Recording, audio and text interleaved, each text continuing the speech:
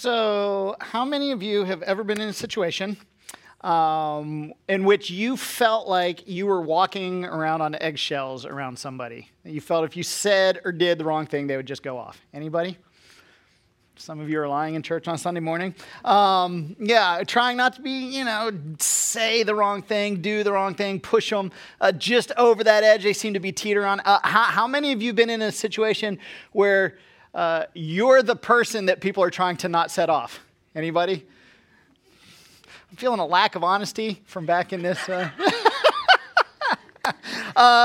No. This one's for you guys. How many of you have been in a situation where people were walking on eggshells around you, but you didn't know it? Maybe that's it. Maybe that's your spot. Yeah, we're all familiar with this dynamic, right? And many times you wish you could just tell the person, like, hey, man, things are real tense. Like, you seem to be really on the edge. Why don't you just relax? I mean, it always goes good when you tell people to relax, right? That's always a winning move. But chill out, just stop being so on the edge. And of course, with everything in life, just doing something like relaxing or chilling out or just not being on edge is a lot easier to say than to actually do. Right? It's very, very difficult. Now, I have not talked to every single person in the world, but most all the people I have talked to, here's what I've discovered. In my experience, those situations where somebody is on the edge and they feel like they could be pushed off at any minute has very little to do with the people that are actually around them. Sometimes it does. Most of the times, it doesn't. Most of the people who could go off at any minute have in their life one area or another, and a lot of people multiple areas. They have an area in their life that is just a mess. It's just an absolute mess. And there's a lot of people that are able to hide the mess well, get it all shoved together so you can close that cabinet door so people don't see it. But that mess exists. Things are just kind of in a state of disarray. Some people have been able to manage to stay functional through it. Other people, not so much. But their life is in some sort of disarray, and they look a lot better on the outside than what their circumstances are on the inside. And the problem is like we've talked before in Tapestry, if you bump into somebody and something comes flowing out of them, it doesn't really have much to do with you. It has to do with what was in there to start with, right? And so a lot of people that are close to being pushed off the edge and just, losing it, they've got something really unsettled going on. And for some of us, staying functional through that is the goal. Right? Because some of us may have messes that we're dealing with that are financial messes, relational messes, family messes, health messes. Just there's all kinds of different things. Maybe, if your life doesn't currently have a spot that's a mess, maybe you're lucky enough to be in between messes at the moment. But here's the truth. Life is messy. And mess leads to stress. Almost every time. Every single time. I was reminded as I was watching the video, Brad had showed me that thing, and the very first guy that's trying to keep all the stuff up in the cabinet, all the dishes and everything, we got, my boys do the dishes now, and so a lot of times when we open cabinets and they've put the dishes away, we got to expect something coming out. But there's something that the boys and I have learned, and it took us a long time to learn it because, we're slow, but we learned that sometimes Kate would come home from work and she'd be like on edge and it'd be easier to push her over the edge. It took us a long time, but we figured it out. If we just straightened the house up and there wasn't a visible mess, that dynamic didn't exist. There was a direct correlation between the mess in the house and how at ease Kate was. Right? And it's embarrassing that it took us that long to figure it out, but eventually we did. But mess leads to stress, right? And stress leads to tense environments where people are always walking on eggshells around other people trying to not set them off. But here's the good news. The good news is this, is that there's always somebody else whose life is a bigger mess than yours, right? So you can take comfort in that. Maybe that's a mean way to put it. Let me try again. The good news is that it's not just you. That everybody deals with areas of their life being in a mess. But like so many things we talk about, it's much easier to see it in other people than it is to see it in yourself.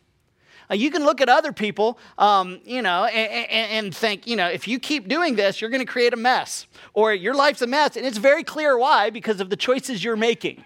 Right? If you continue to live that way, you're going to end up regretting it. If you continue to talk to your spouse, your kids, your coworkers that way, like it's going to lead to some bad things. But before you're critical of those around you whose lives are messy, always, always, always remember your life is messy too. You just don't always have as clear of a view of it as when you're looking at everybody else. Right? And when it comes to the mess of the lives of other people around us, we should be students, not critics. And by that I mean because when you hear the story behind somebody's mess, you see them differently.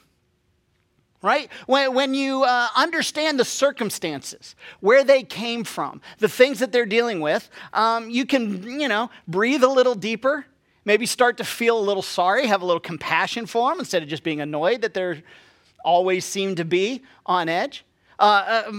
Tech, my oldest, will come home from school all the time and start telling me about kids that annoy him or bother him or do stupid things or whatever. And when we're sitting there, it's to the point we had started, Kate and I would be like, well, maybe something's going on at home that they're acting like that. No, they're just a jerk. No, they're just doing it. Well, you don't know their backstory. You don't know what they're dealing with. You don't know what they're going through. And it's gotten to the point now he preempts us. He'll come in, he'll be like, Dad, there's this kid at school, and don't tell me about their backstory, because their backstory's fine. But we try and teach this idea of maybe when somebody else is bothering you or on the edge or always feels like they're just angry and irritated, maybe instead of judging, maybe become a student. Because behind that, almost every single time, is there's something going on in their life that's messy. Right? And when we see what Jesus has to say, we'll see that it's pretty clear we should be students, not critics. The other reason that this whole idea is so important is because we need each other. Right? We are not people just unto ourselves. Sometimes we create or find ourselves in a mess that we can't get ourselves out of on our own. That if somebody else doesn't step in and give us some assistance, we're just going to spiral and it's just going to become messier and messier and messier. Holes that are so deep, right? And we look up and we realize I've dug my own hole, but I don't know how to get out of it. I don't know what the next step is. And if you've ever had anybody, if you've been in a situation like that, if you've ever had anybody step into your life and offer you a helping hand to get you out of it, you know how powerful that can be in your life. And that's where we should be focused as followers of Christ. Now, just imagine the impact that the church would have if it got this right. Right? Imagine the reputation that the church would have if just this one thing, when people are struggling, instead of being critics, be students. Imagine the difference that there would be if we'd get this one thing right. Now, here's something that Christians believe about the mess in our lives. That the mess is what brings God near. Like it's what allows us to see God. Because for God so loved the messy, because we're all messy, right? And God so loved the messy, the on-edge people, that he sent his only son, right? And when Jesus showed up onto the scene, it was a surprise. And one of the reasons people didn't recognize Jesus when he showed up for who he was is because in the ancient world, when you talked about the idea of God, whether it was the Old Testament God of the Jewish people or the gods of all the different surrounding nations, when you talked about God in that time period, you expected a judge, you expected punishment, you expected lightning bolts to be thrown from the sky when you didn't do the right thing, you expected punishment, you expected a criticizer who didn't care about the backstory to what was going on. That was what was in people's mind and what they expected when they heard God. And when Jesus showed up, he introduced a word into the messes of the world that was wholly unexpected. Right? Here's the word he introduced. He introduced the word grace. Grace. And no one expected it.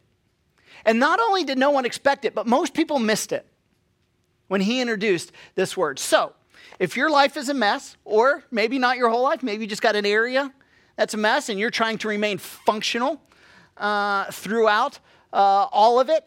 If you've created an environment where maybe you're so on edge that it doesn't take much from somebody else around you to set you off, I get it.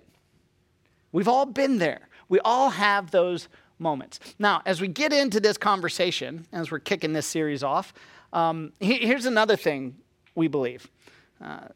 Believe that the mess in your life is a lens. It's a lens. If you can see your mess for what it is, then you can see God in your life. Right? If you can see it for what it is, you can see God. Because to recognize one, that is the mess, is to acknowledge the other. And here's where I want us to start, because your mess is a lens through which you can discover God. Because God reveals himself in the reality of messes. And of course he does, because we all have the messes. And so that's the best way for God to reveal himself. So here's where I want us to start. The Apostle Paul, when he showed up on the pages of history, he was creating quite the mess. Right? He was going around persecuting the church, the people who were Jesus followers. And then he had the dramatic turn and begins to start churches all around the Mediterranean rim and starts to spread. And he wrote letters to all of the different churches that he got rolling. And those have been preserved, as we talked about in our last series on the Bible. Those have been preserved through history, part of the collection of the manuscripts. And it's in one of these letters that he wrote to one of the churches that he introduces the idea that our mess, or our inability to keep God's law, that is the lens through which we discover the presence of God. Here's how he puts it. Romans chapter 3. Now, Paul, especially when he's writing in Romans, can get a little wordy and kind of little higher ideas, and you got to look at them for them to make sense. So we'll try and make as much sense of it as we can. But he says this, Romans chapter 3, verse 19. Now we know that whatever the law says, it says to those who are under the law, which is just a fancy way of saying this. If you are under the law, so the law and you, if you're under, that means the law is over. Right? That's all he's saying. And if the law is over, you are under. Right? If you sign a contract for something in your day-to-day life, in your, in whatever you're doing business-wise, if you sign a contract, the rules of that contract are over you in that situation. Right? And you're under those rules. So Paul basically is starting out this idea by saying whatever law you're under, it doesn't matter which law. Whatever law you're under, the law is over you. And in this passage, he's specifically talking about the law of God, right? If you're a Jewish person, it was the laws of the Old Testament. If you're a Christian, it's the law of Christ. That is, treat others the way Jesus treated you. But let's make it broader than that. It doesn't even have to be those laws. It can be any laws. If your conscience is your law and dictates what you should and shouldn't do, then you are under that. Right? And there are things that you should do, things that you shouldn't do, all kind of based on your conscience, and it's over you, you're under it. Now, the interesting thing about that is this, that all of us fall short of the standard of the law that we are under. Doesn't matter which law it is, we all fall short of the standard, right? We all mess up. And when we do, and someone catches us, we say things like, well, nobody's perfect, right? Nobody gets it right all the time. Nobody can be perfect. And when you acknowledge that idea, that nobody's perfect, here's what you're saying by default. You're saying that there is a perfect that exists, and nobody is it. Right? Now, this is huge. Because what you're saying is there's a law, there's a morality, there's an ethic that you have to live up to, but you don't, right? It exists, but you fall short. And there's this subtle sense of accountability to something that is over you and beyond you. That is the law that you live under, and we all have chosen different laws that we live under. So Paul goes on. He says, so that, meaning what is the purpose of being under this law? So that we can get a more perfect until we're all just a bunch of perfect people? No, that's not the point. So that, and this is great, every mouth may be silenced and the whole world held accountable to God. Now, God can be here, just for the sake of our conversation. God can be Old Testament God, New Testament God, your conscience, your heart, whatever, fill it in there. But there's a law that we all are aware of, either specifically or generally, and we all fall short of it. But the point of that struggle isn't so that we will all eventually be perfect. Because you know you and I know me, and none of us are ever going to be perfect, right? The point is, Paul says, that we will be silenced.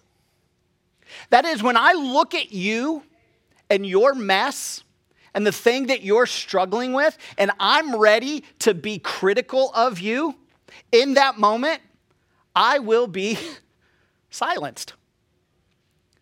I won't be critical. I won't say those things. I won't make that judgment because I fall short as well, right? And if you're looking at me and being critical of my mess, the point of the law is for you to be silenced because you look at the law and you don't measure up to it either. You're aware of your own shortcomings.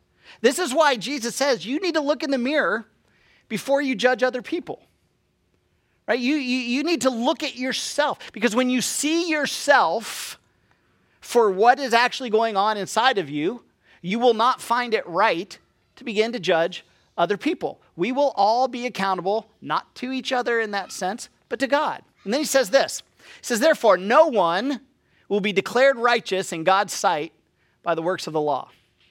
In other words, Paul's saying, look, if you're spending your time trying to be so good that God says you're good enough, that's never going to happen.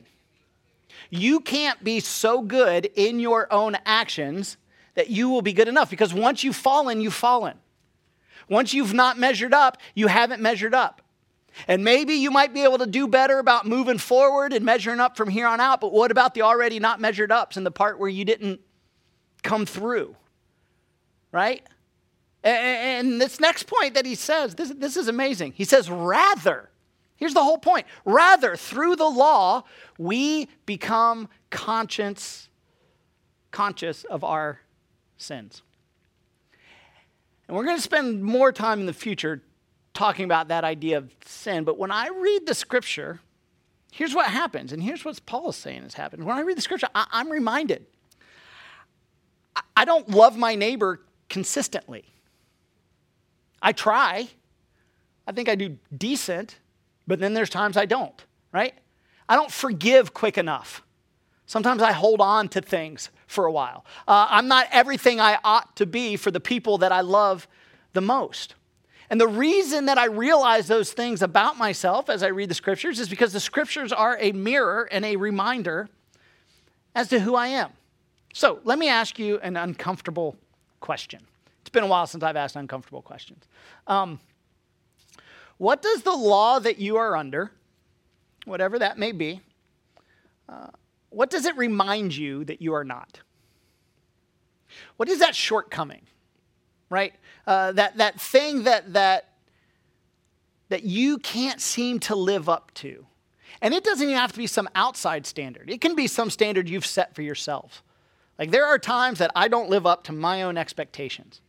But whatever your law that you're under, what is that thing? And if you think hard enough to come up with a thing, think about this. Isn't it true, oddly enough, that it tends to be the same thing over and over again? That same thing, right? Isn't it that habit or that addiction or that behavior or that thought or that you just can't seem to break away from? You know, that thing that you've told a spouse or a partner or a friend, 1,000 times, you're going to stop doing that thing, but you still keep doing that thing, or you're going to start doing something you should be, but you never actually do. Whatever law you're accountable to, what is it reminding you that you are not? Because in that moment, you are experiencing the law for exactly the reason God gave us the law. Which is a weird thing to say because you think, okay, no, the law is exactly how I'm supposed to behave. And that's how I'm supposed to approach the law. But that's not really the point. The point is, this is just a reminder of what you're not. Right? It's a mirror. It's a reminder. And then 3 verses later, Paul gives us his bottom line. He sums up his whole argument by saying this. Verse 23, for all have sinned. Again, we're going to spend some time talking about that later. But Paul, can you just give us a breakdown of what that means? Sure, Paul says. Let me say it another way. They fall short of the glory of God. Not only have you fallen short of your own standard, those times that you can't keep up with what you expect of yourself. Not only have you fallen short of society's standard, what they expect of behavior, or maybe your spouse's standard or your employer's standard, whatever it is, but everybody is silenced because everybody has fallen short of God's standard. And what he's reminding us of, and this is so subtle in the text, is that the reason you recognize somebody else's mess when you see it is because every mess has a reference point. Every mess has a reference point. And the reference point is the unmess. That's the reference point. And that's why you're able to recognize mess when you see it, because the reference point is unmess, right? You know what a marriage should look like. You know what a lot of people make their marriages look like on the outside. But you can recognize the mess in it when it's not that thing. Right? You know how you should behave. You know how you should respond to things. You know you should be able to break away from something. You know you should be able to escape a habit. You know you shouldn't be in a certain relationship. Like you know what it should be, and so because you know what it should be, you recognize it when it's not. Right? And that awareness of our mess points us to something that is outside of us that we are accountable to. It points us to something else. The awareness of the fact that we can't live up to those high expectations leads most of us to think, our natural conclusion is, well, I need to try harder. I'm going to try harder. I'm going to try harder.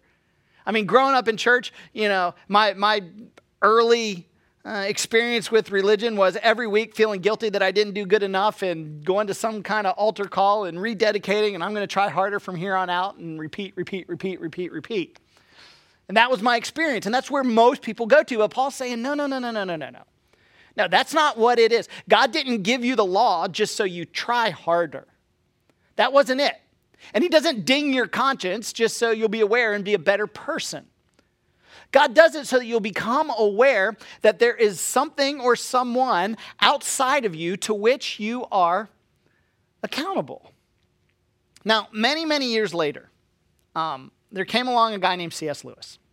And he was a scholar, he was a teacher, he was a historian, he was a philosopher. And then after all of those things, he became a Christian. Long into his adult years. And he wrote many, many books, some awesome books. And in the first chapter of one of his most famous is a book called Mere Christianity.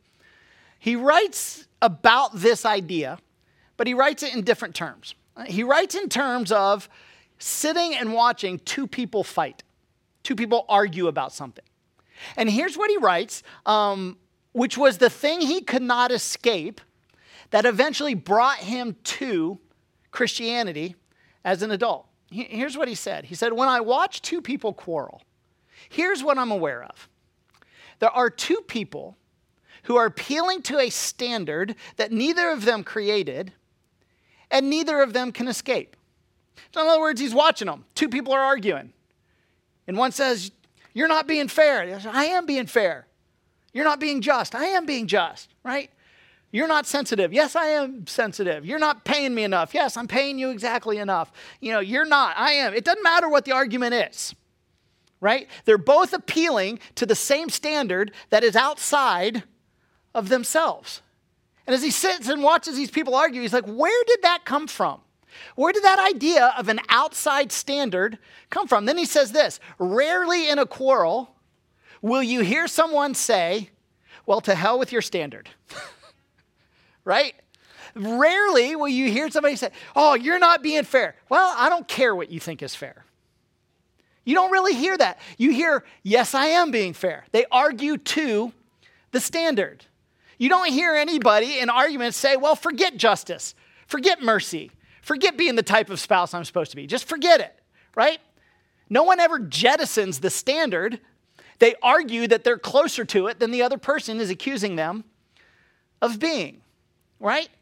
They argue that they're keeping it better than the other person thinks. Or we argue that there's a really good reason we fell short, right? Yes, I didn't live up to the standard, but you got to understand the backstory, right? There's a reason I should get a pass. There's a reason that I should be let off the hook here, right? And this bugged C.S. Lewis to death, right? As he sat and he thought about it, right? What is it that all over the world, people, no matter what their belief system is, all over the world, there's a standard that people feel they are accountable to, but yet cannot live up to. It was universal, right?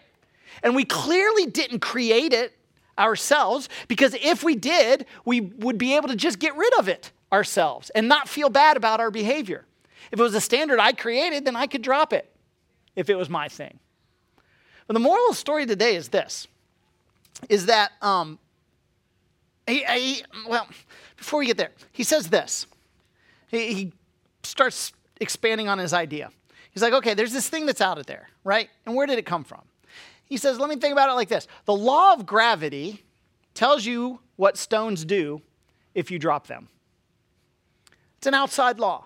And he goes on in the book, in that section, to talk about just all of the natural laws that make the universe predictable, right? If this happens, this is going to happen. Predictable because of natural laws.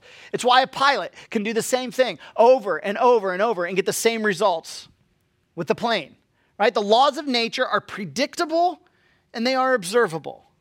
But the law of human nature tells you what other humans ought to and ought not to be doing.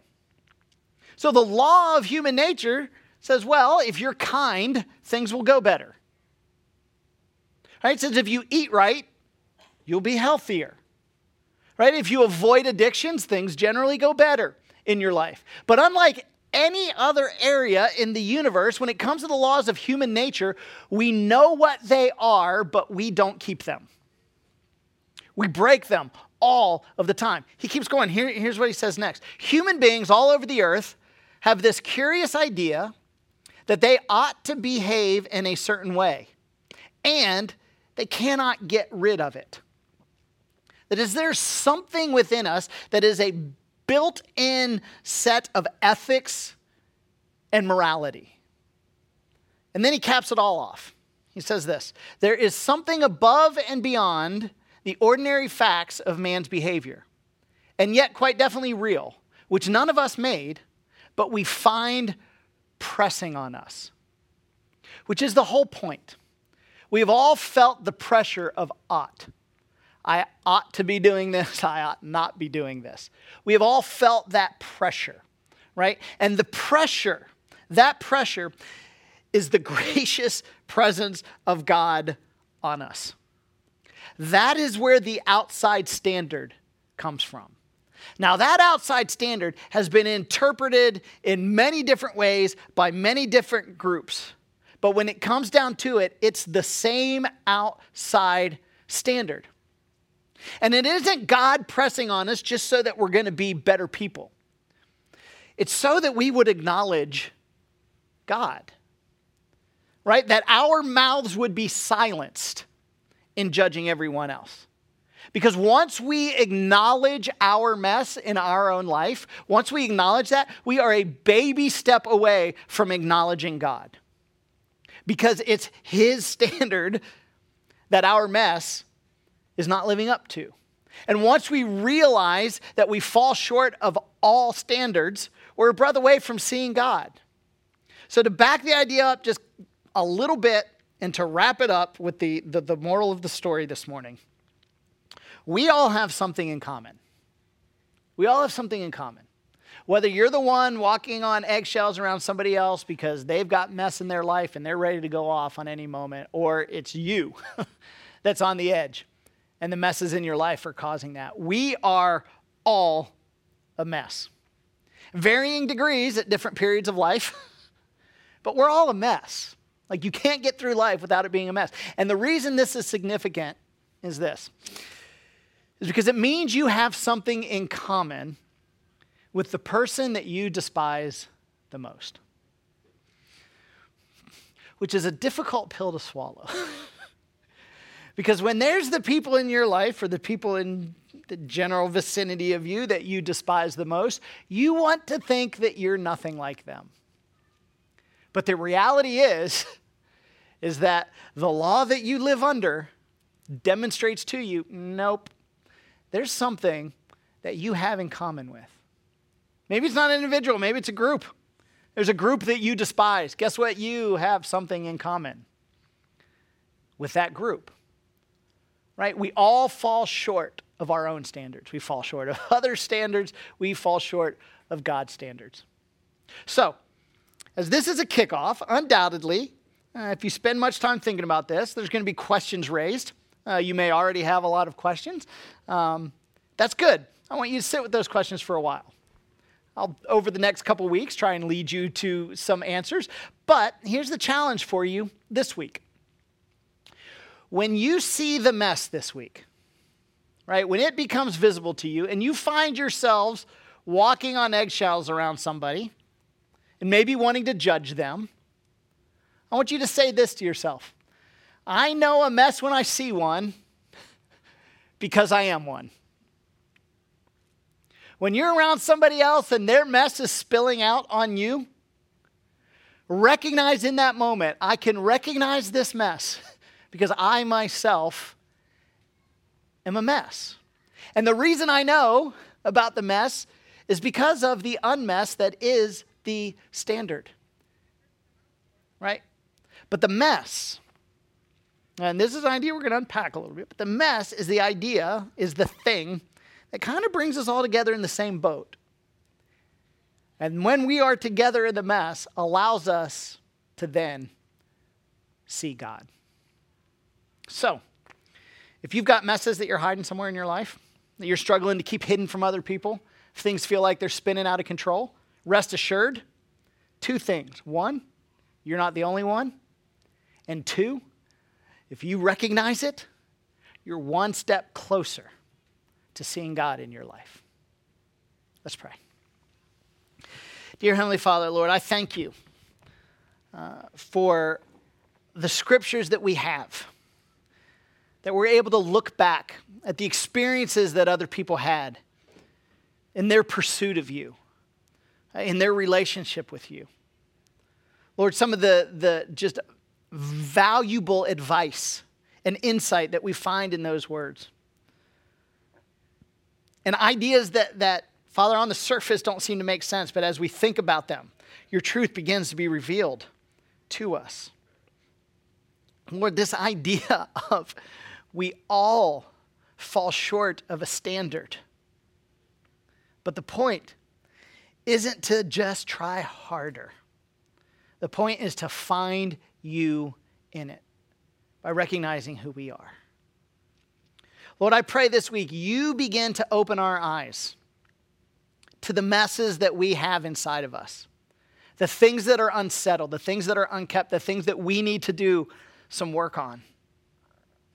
And Lord, as we see the messes that are so obvious to us in the lives of other people, Lord, shut our mouths and allow us to become students, not critics. Let us view those people in those situations the way you view us, and let us act accordingly in those environments. Lord, I thank you that you do not judge and disqualify us on our mess. You take into account the things we've experienced, the circumstances in our life. Lord, you open up your arms and invite us to step back towards you. Lord, let us treat others around us the same way. Lord, we thank you for all that you've done for us and for your mercy and for your grace. In your name, amen. Amen. Thank you so much for being out, and look forward to you joining us next week as we continue to address the mess that so many of us have in our life.